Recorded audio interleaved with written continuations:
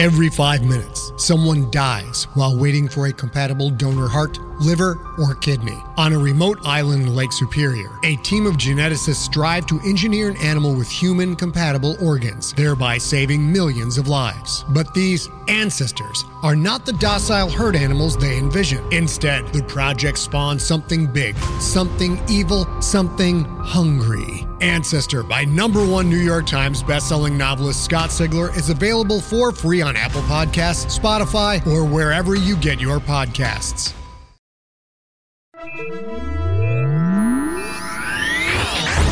Lightspeed.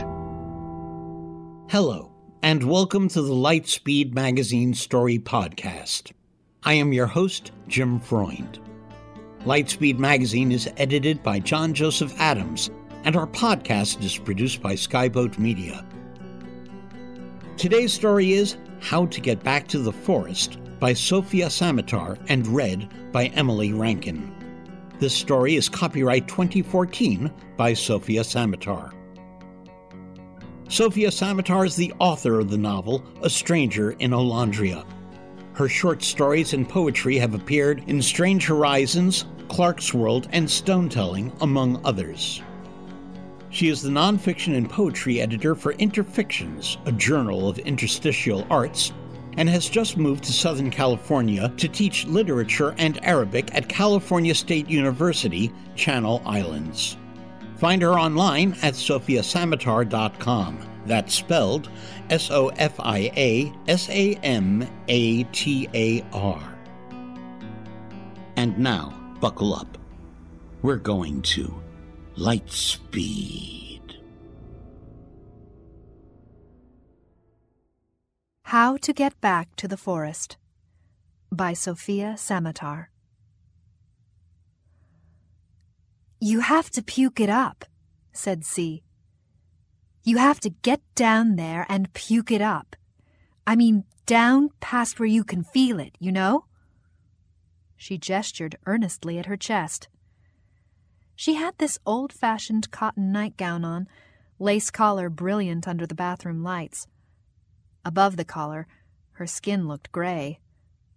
C had bones like a bird. She was so beautiful. She was completely beautiful and fucked. I mean, everybody at camp was sort of a mess. We were even supposed to be that way, at a difficult stage. But C took it to another level, herding us into the bathroom at night and asking us to puke. It's right here, she said, tapping the nightgown over her hollow chest, where you've got less nerves in your esophagus.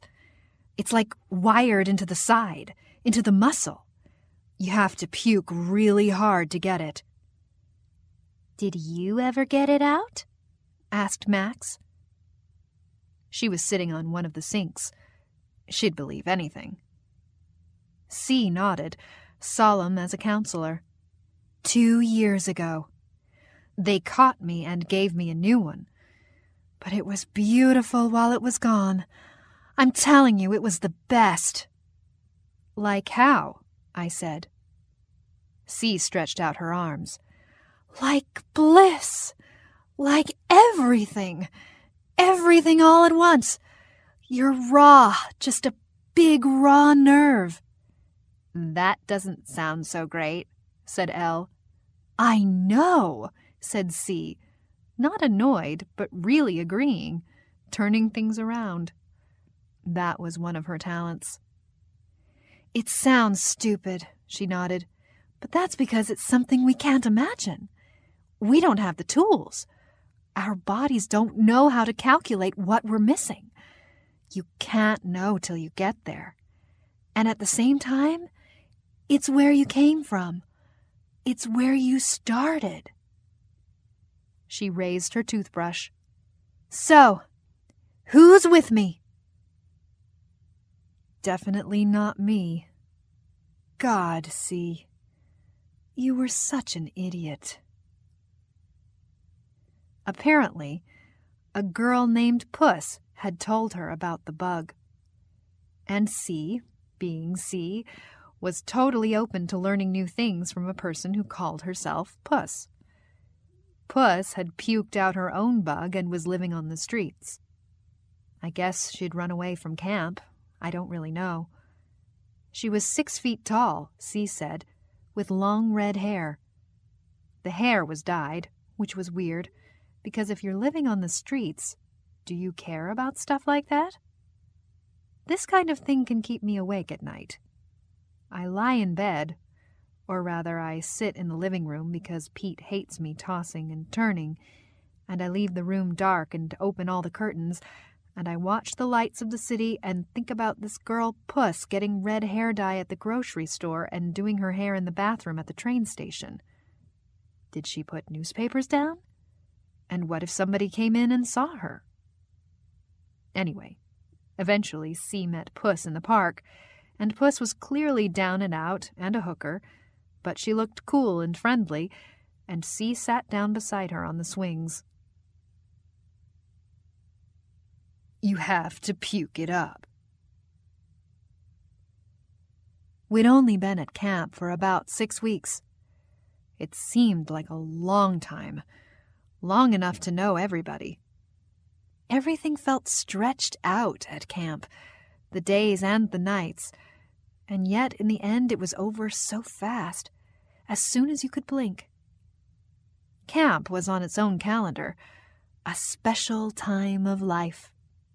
That was Jody's phrase. She was our favorite counselor. She was greasy and enthusiastic, with a skinny little ponytail, only a year or 2 older than the seniors. Camp is so special. The thing with Jody was, she believed every word she said. It made it really hard to make fun of her. That night, the night in the bathroom, she was asleep down the hall underneath her mother figure, which was a little stuffed dog with Florida on its chest. "Come on," said C, and she stuck her toothbrush down her throat, just like that. I think Max screamed. C didn't start puking right away.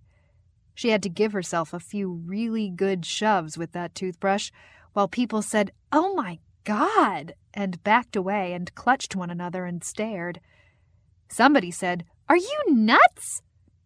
Somebody else said something else. I might have said something. I don't know. Everything was so white and bright in that moment. Mirrors and fluorescent lights, and C in that goddamn Victorian nightgown jabbing away with her toothbrush and sort of gagging. Every time I looked up, I could see all of us in the mirror. And then it came. A splatter of puke all over the sink. C leaned over and braced herself. Blam. Elle said, "Oh my God, that is disgusting." C gasped. She was just getting started. Elle was next. All of a sudden, she spun around with her hands over her mouth and let go in the sink right next to C. Splat. I started laughing, but I already felt sort of dizzy and sick myself, and also scared, because I didn't want to throw up. C looked up from her own sink and nodded at Elle, encouraging her. She looked completely bizarre, her wide cheekbones, her big crown of natural hair, sort of a retro supermodel with a glistening mouth, her eyes full of excitement. I think she even said, "Good job, Elle!" Then she went to it with the toothbrush again. "We have to stop her," said Katie, taking charge. "Max, go get Jody." But Max didn't make it. She jumped down from the 3rd sink, but when she got halfway to the door, she turned around and ran back to the sink and puked. Meanwhile, Katie was dragging C away from the sink and trying to get the toothbrush, but also not wanting to touch it, and she kept going, "Ew, ew, ew," and "Help me, you guys!" And it was all so hilarious I sank down on the floor, absolutely crying with laughter. 5 or 6 other girls, too. We just sort of looked at each other and screamed. It was mayhem. Katie dragged C into one of the stalls. I don't know why. Then Katie started groaning and let go of C and staggered into the stall beside her, and sploosh, there she went. Bugs. It's such a camp rumor. Camp is full of stories like that. People say the ice cream makes you sterile, the bathrooms are full of hidden cameras, there's fanged, flesh-eating kids in the lake. If you break into the office, you can call your parents. Lots of kids break into the office. It's the most common camp offense. I never tried it because I'm not stupid. Of course you can't call your parents. How would you even get their number? And bugs? The idea of a bug planted under your skin to track you or feed you drugs? That's another dumb story. Except it's not, because I saw one. The smell in the bathroom was terrible now. An animal smell. Hot. It thrashed around, and it had fur. I knew I was going to be sick. I crawled to the closest place, the stall where C knelt, and grabbed hold of the toilet seat. C moved aside for me. Would you believe she was still hanging onto her toothbrush? I think we both threw up a couple of times. Then she made this awful sound, beyond anything, her whole body taut and straining, and something flew into the toilet with a splash. I looked at her, and there was blood all over her chin. I said, "Jesus, C." I thought she was dying. She sat there coughing and shaking, her eyes full of tears and triumph. She was on top of the world. "Look!" she breathed. And I looked, and there in the bowl, half hidden by puke and blood, lay an object made of metal. It actually looked like a bug. Sharp, blood-smeared legs.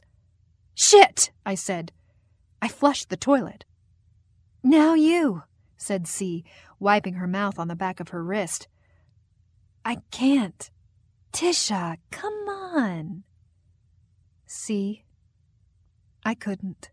I really couldn't. I could be sick. In fact, I felt sicker than ever. But I couldn't do it that hard. I remember the look in your eyes. You were so disappointed. You leaned and spat some blood into the toilet. I whispered, "Don't tell anyone, not even the other girls." "Why not? We should all—" "No, just trust me." I was already scared, so scared. I couldn't bear the idea of camp without you. We barely slept that night. We had to take showers and clean the bathroom. Max cried the whole time, but for at least part of the night, I was laughing. Me and Katie flinging disinfectant powder everywhere. Katie was cool, always in sweatpants, didn't give a shit about anything. "You know your friend is a head case, right?" she said. It was the first time anybody had called C my friend. We got out the mop and lathered up the floor. Everyone slipped and swore at us, coming out of the showers. C went skidding by in a towel. "Whee!" she shrieked. You cannot feel your bug. I've pressed so hard on my chest. I know. "I could feel it," said C, "after they put it back in." It wasn't exactly a physical thing. She couldn't trace the shape of the bug inside her, but she could feel it working. "Bug juice," she said, making a sour face. She could feel bug juice seeping into her body. Every time she was going to be angry or afraid, there'd be this warmth in her chest, a feeling of calm spreading deep inside. "I only noticed it after I'd had the bug out for a couple of weeks." "How did your parents know you needed a new one?" "I didn't need one." "How did they know it was gone?" "Well, I kind of had this fit. I got mad at them and started throwing food." We were sitting on my bed, under my mother figure. a lamp with a blue shade. The blue light brought out the stains on C's Victorian nightgown. We were both painting our toenails cherry pink, balancing the polish on my life skills textbook, taking turns with the brush. "You should do it," C said. "I feel better. I'm so much better." I thought how in a minute we'd have to study for our life skills quiz. I didn't think there was bug juice in my body. I couldn't feel anything. "I'm so much better," C said again. Her hand was shaking. Oh, C. The weird thing is, I started writing this after Max came to visit me, and I thought I was going to write about Max. But then I started writing in your book. Why? This book you left me, your mother figure. You practically threw it at me. "Take it!" It was the worst thing you could do, to take somebody else's parent figure, especially the mom. Or maybe it was only us girls who cared so much about the moms. Maybe for the boys it was the dads. But anyway, taking one was the worst. You could basically expect the other kids to kill you. A kid got put in the hospital that way at a different camp, the one on the east side. But we all knew about it at our camp. They strung him up with electric wires. Whenever we told the story, we ended by saying what we would have done to that kid, and it was always much worse. But you threw this book at me, C, and what could I do? Jody and Duncan were trying to grab your arms, and the ambulance was waiting for you downstairs. I caught the book clumsily, crumpling it. I looked at it later, and it was about half full of your writing. I think they're poems.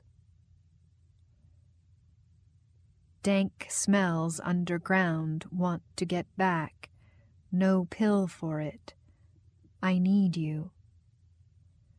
I don't know. Are they poems? If they are, I don't think they're very good. A nap could be a door an abandoned car. Does that even mean anything? Eat my teeth. I know them all by heart. I picked up this book when Max left. I wrote, "You have to puke it up." All of a sudden, I was writing about you. Surprising myself. I just kept going. Remembering camp. The weird sort of humid excitement there. The cafeteria louder than the sea. The shops. Remember the shops? Lulu's was the best. We'd save up our allowance to go there. Down in the basement, you could get used stuff for cheap. You got your leather jacket there. I got these red shoes with flowers on the toes. I loved those shoes so much. I wonder where they went. I wore them to every mixer. I was wearing them when I met Pete, probably with my white dress. Another Lulu's purchase I don't have now. It was summer, and the mixer had an island theme. The counselors had constructed this sort of deck overlooking the lake. God, they were so proud of it. They gave us green drinks with little umbrellas in them and played lazy, sighing music, and everyone danced. And Pete saw a shooting star, and we were holding hands. And you were gone forever, and I forgot you. I forgot you. Forgetting isn't so wrong. It's a life skill. I don't remember what my parents looked like. A parent figure cannot be a photograph. It has to be a more neutral object. It's supposed to stand in for someone, but not too much. When we got to camp, we were all supposed to bring our parent figures to dinner the first night. Everyone squeezed in at the cafeteria tables, trying to find space beside their dinner trays for their figures, those calendars and catcher's mitts and scarves. I felt so stupid because my mother figure was a lamp and there was no place to plug it in. My father figure is a plaque that says, "Always be yourself." Jody came by as the counselors were all going around meeting the parents, and she said, "Wow, Tisha, that's a good one." I don't even know if I picked it out. "We want you to have a fabulous time at camp," Jody cried. She was standing at the front with the other counselors, Paige and Veronica and Duncan, who we'd later call Hunky Duncan, and Eric and Carla and the others. Of course they'd chosen Jody to speak. Jody was so perky. She told us that we were beginning a special relationship with our parent figures. It was very important not to fixate. We shouldn't fixate on the parent figures, and we definitely shouldn't fixate on the counselors. My stupid lamp. It was so fucking blue. Why would you bring something blue? "The most important people in your life are the other campers," Jody burbled. "These are the people you'll know for the rest of your life. Now, I want you to turn to the person next to you and say, 'Hi, neighbor.'" "Hi, neighbor." And later, in the forest, C sang to the sky, "Fuck you, neighbor!" Camp was special. We were told that it was special. At camp, you connected with people and with nature. There was no personal tech. That freaked a lot of people out at first. We were told that later we'd all be able to get online again, but we'd be adults, and our relationships would be in place, and we would have learned our life skills, and we'd be ready. But now was special.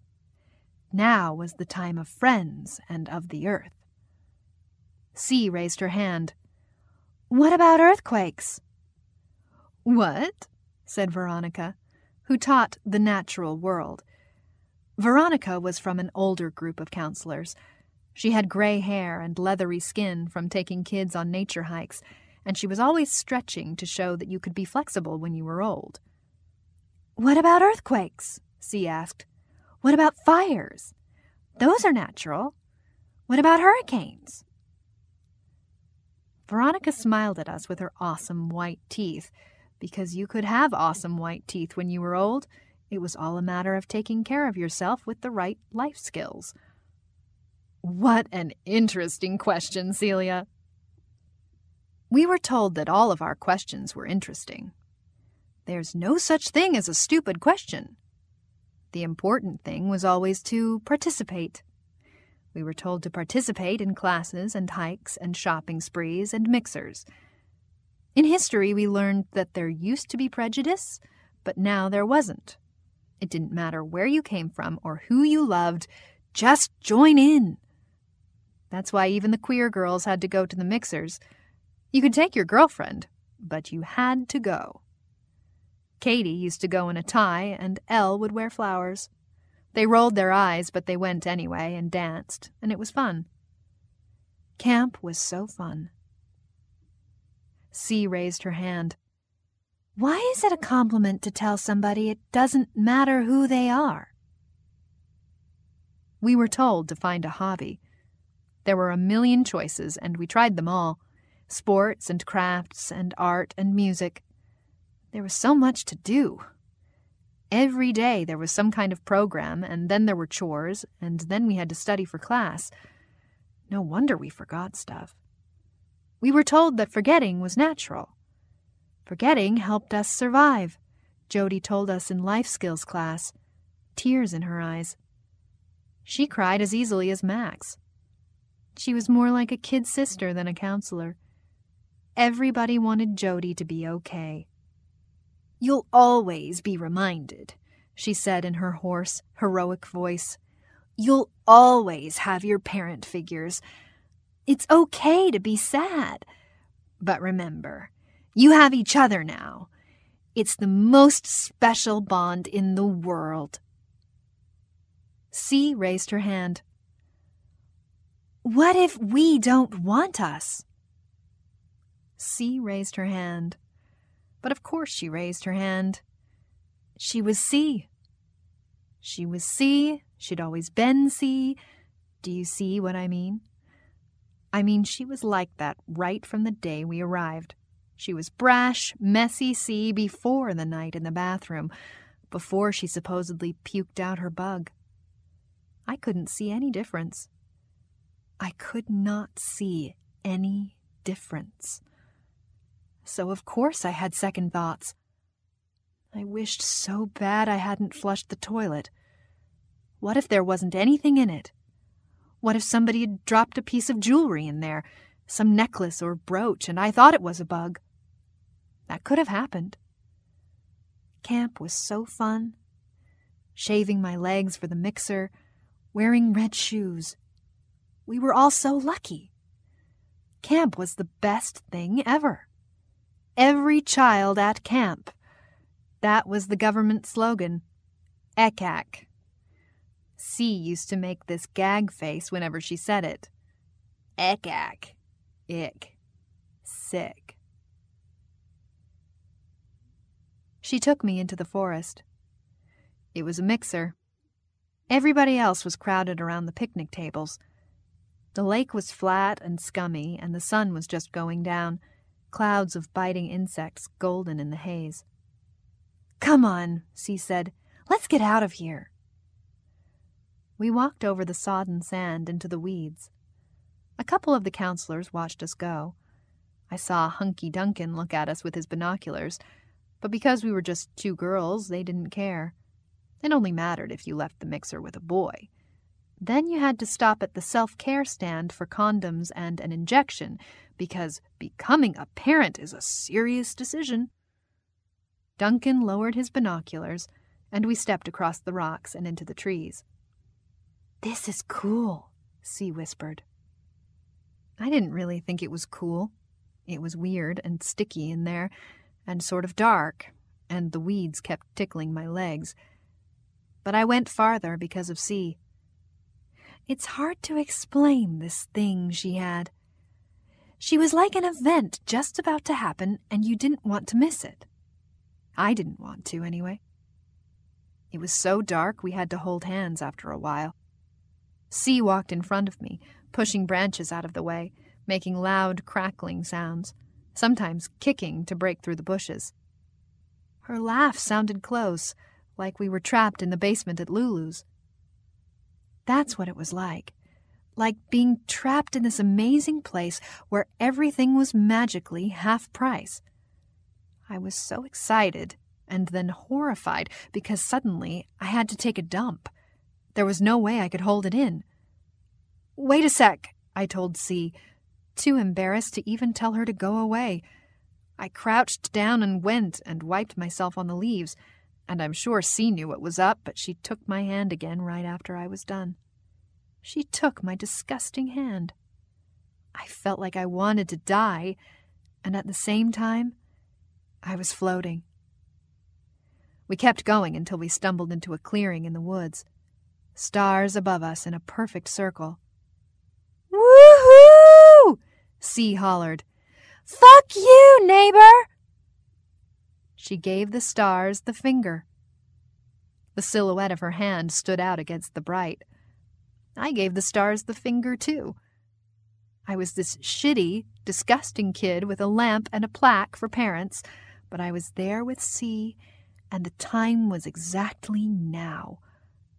It was like there was a beautiful, starry place we'd never get into, didn't deserve to get into, but at the same time, we were better than any brightness.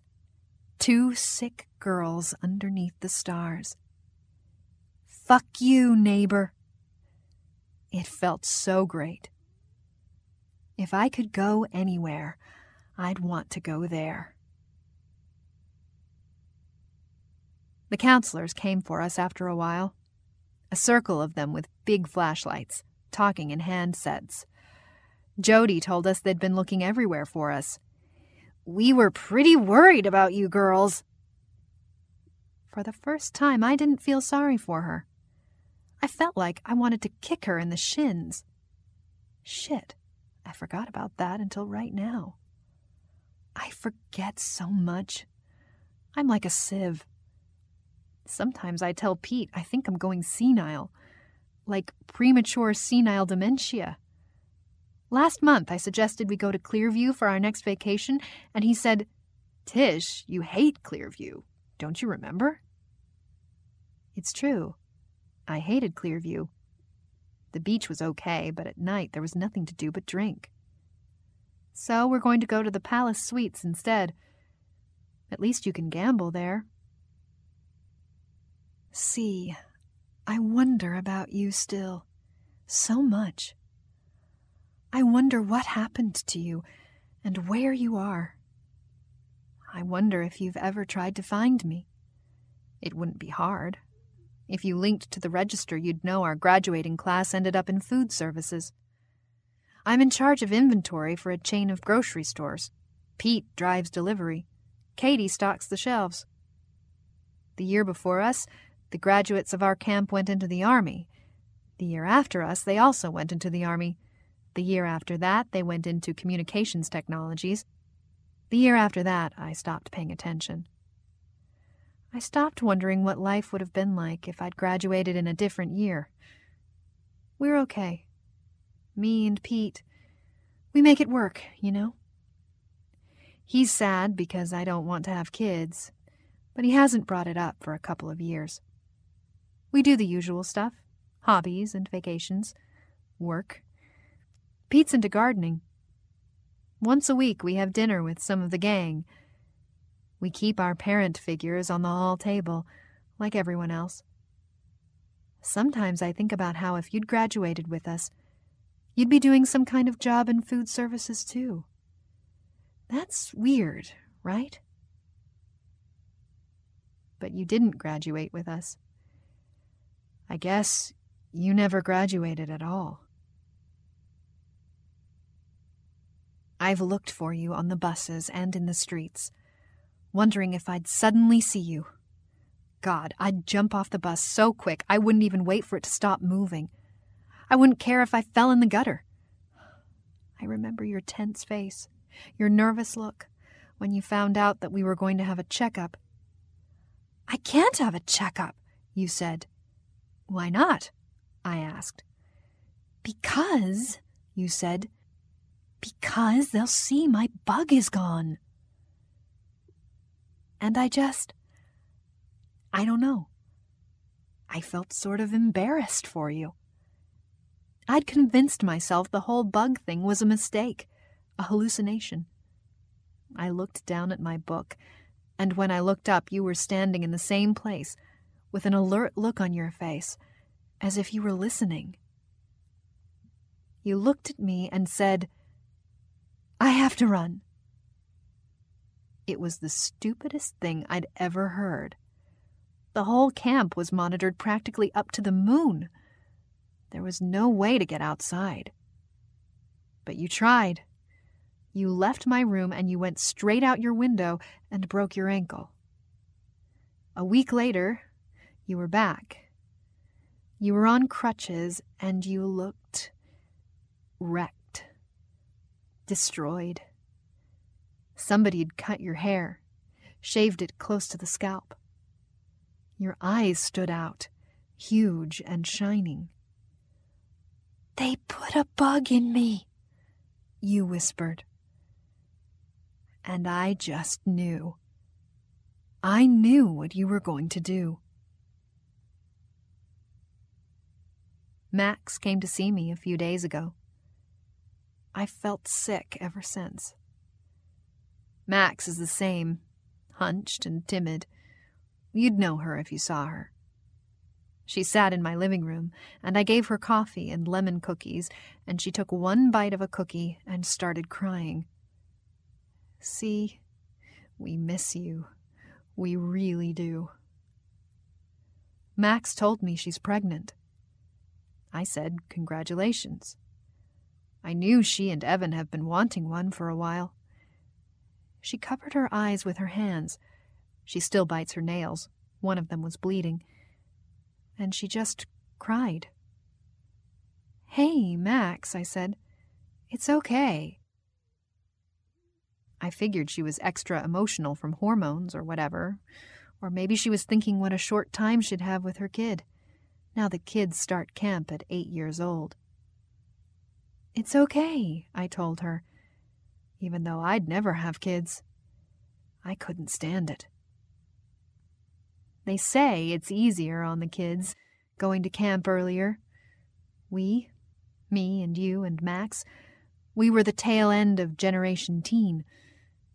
Max's kid will belong to Generation 8. It's supposed to be a happier generation, but I'm guessing it will be sort of like us. Like us, the kids of Generation 8 will be told they're sad, that they need their parents, and that's why they have parent figures, so that they can always be reminded of what they've lost, so that they can remember they need what they have now. I sat across the coffee table from Max, and she was crying, and I wasn't hugging her because I don't really hug people anymore. Not even Pete, really. I'm sort of mean that way. It's just how I turned out. And Max said, "Do you remember that night in the bathroom with C?" Do I remember? Her eyes were all swollen. She hiccuped. "I can't stop thinking about it. I'm scared." She said she had to send a report to her doctor every day on her phone. How was she feeling? Had she vomited? Her morning sickness wasn't too bad, but she'd thrown up twice, and both times she had to go in for a checkup. "So?" I said. "So, they always put you to sleep, you know." "Yeah." I just said, "Yeah." Just sat there in front of her and said, "Yeah," like I was a rock. After a while, I could tell she was feeling uncertain, and then she felt stupid. She picked up her stuff and blew her nose and went home. She left the tissues on the table, one of them spotted with blood from her bitten nail. I haven't really been sleeping since she left. I mean, I've always had trouble sleeping, but now it's a lot worse, especially since I started writing in your book. I just feel sick, see. I feel really sick. All those checkups, so regular. Everyone gets them. But you're definitely supposed to go in if you're feeling nauseous, if you vomited. It might be a super flu. The world is full of viruses. Good health is everybody's business. And yeah, they put you to sleep every time. Yeah. "They put a bug in me," you said. Camp was so fun. Jody came to us, wringing her hands. "C has been having some problems, and it's up to all of us to look after her, girls. Campers, stick together." But we didn't stick together, did we? I woke up and you were shouting in the hall, and I ran out there and you were hopping on your good foot, your toothbrush in one hand, your mother figure notebook in the other, and I knew exactly what they'd caught you doing. How did they catch you? Were there really cameras in the bathroom? Jody had called Duncan, and that was how I knew how bad it was. Hunky Duncan in the girls' hallway, just outside the bathroom, wearing white shorts and a seriously pissed-off expression. He and Jody were grabbing you, and you were fighting them off. "Tisha," called Jody, "it's okay. C's just sick. She's going to the hospital." You threw the notebook. "Take it!" you snarled. Those were your last words. Your last words to me. I never saw you again, except in dreams. Yeah, I see you in dreams. I see you in your white, lacy nightgown. See, I feel sick. At night, I feel so sick. I walk around in circles. There's waves of sickness and waves of something else. Something that calms me. Something that's trying to make the sickness go away. Up and down it goes, and I'm just in it, just trying to stand it. And then I sleep again, and I dream you're beside me. We're leaning over the toilet, and down at the very bottom there's something like a clump of trees, and 2 tiny girls are standing there giving us the finger. It's not where I came from, but it's where I started. I think of how bright it was in the bathroom that night, how some kind of loss swept through all of us, electric, and you'd started it. You'd started it by yourself, and we were with you in that hilarious and total rage of loss. Let's lose it. Let's lose everything. Camp wasn't fun.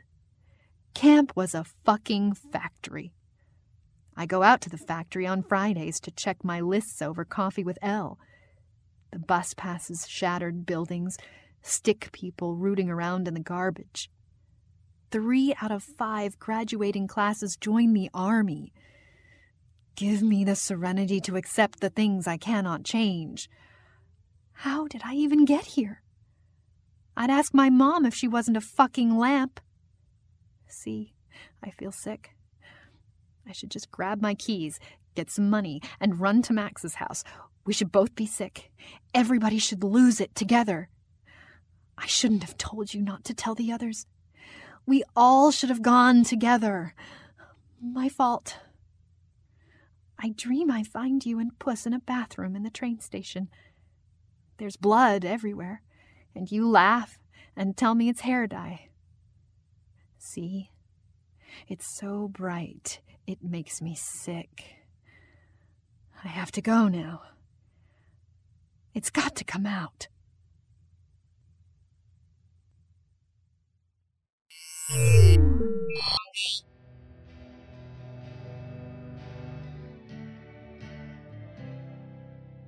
Welcome back.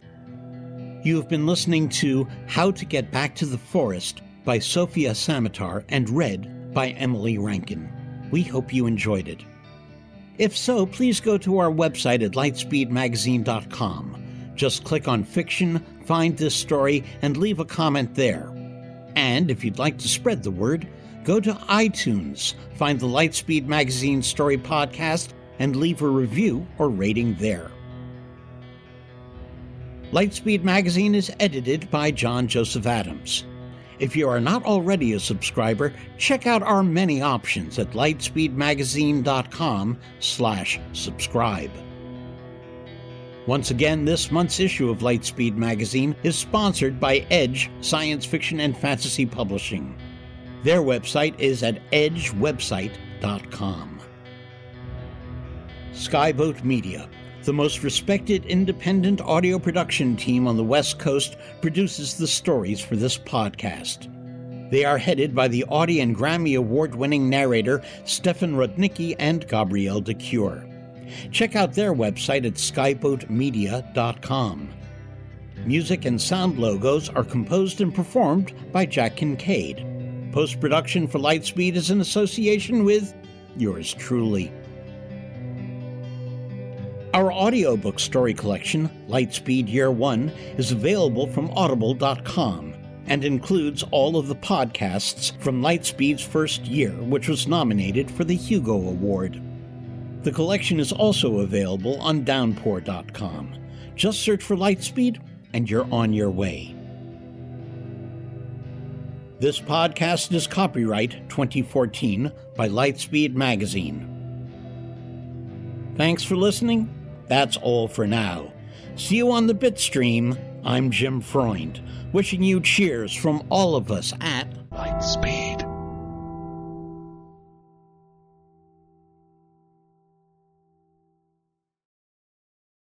Hey there, this is Justin Bartha. I made a funny new podcast, King of the Egg Cream. It has the greatest cast in the history of podcasts with actors like Louis Black. I'm torn by my feelings for 2 women. Bobby Cannavale. You can eat it Or if someone hits you, you can put it on your cut. Melanie Linsky. I wonder what these marvelous things are that look just like boiled chicken feet. Jason Ritter. I can break things and pick locks and kill people. Michael Stuhlbarg. The whole point is to inspire people that they should make themselves better. Ari Grainer. No, don't whet its appetite. What are you, an idiot? Me, Justin Bartha.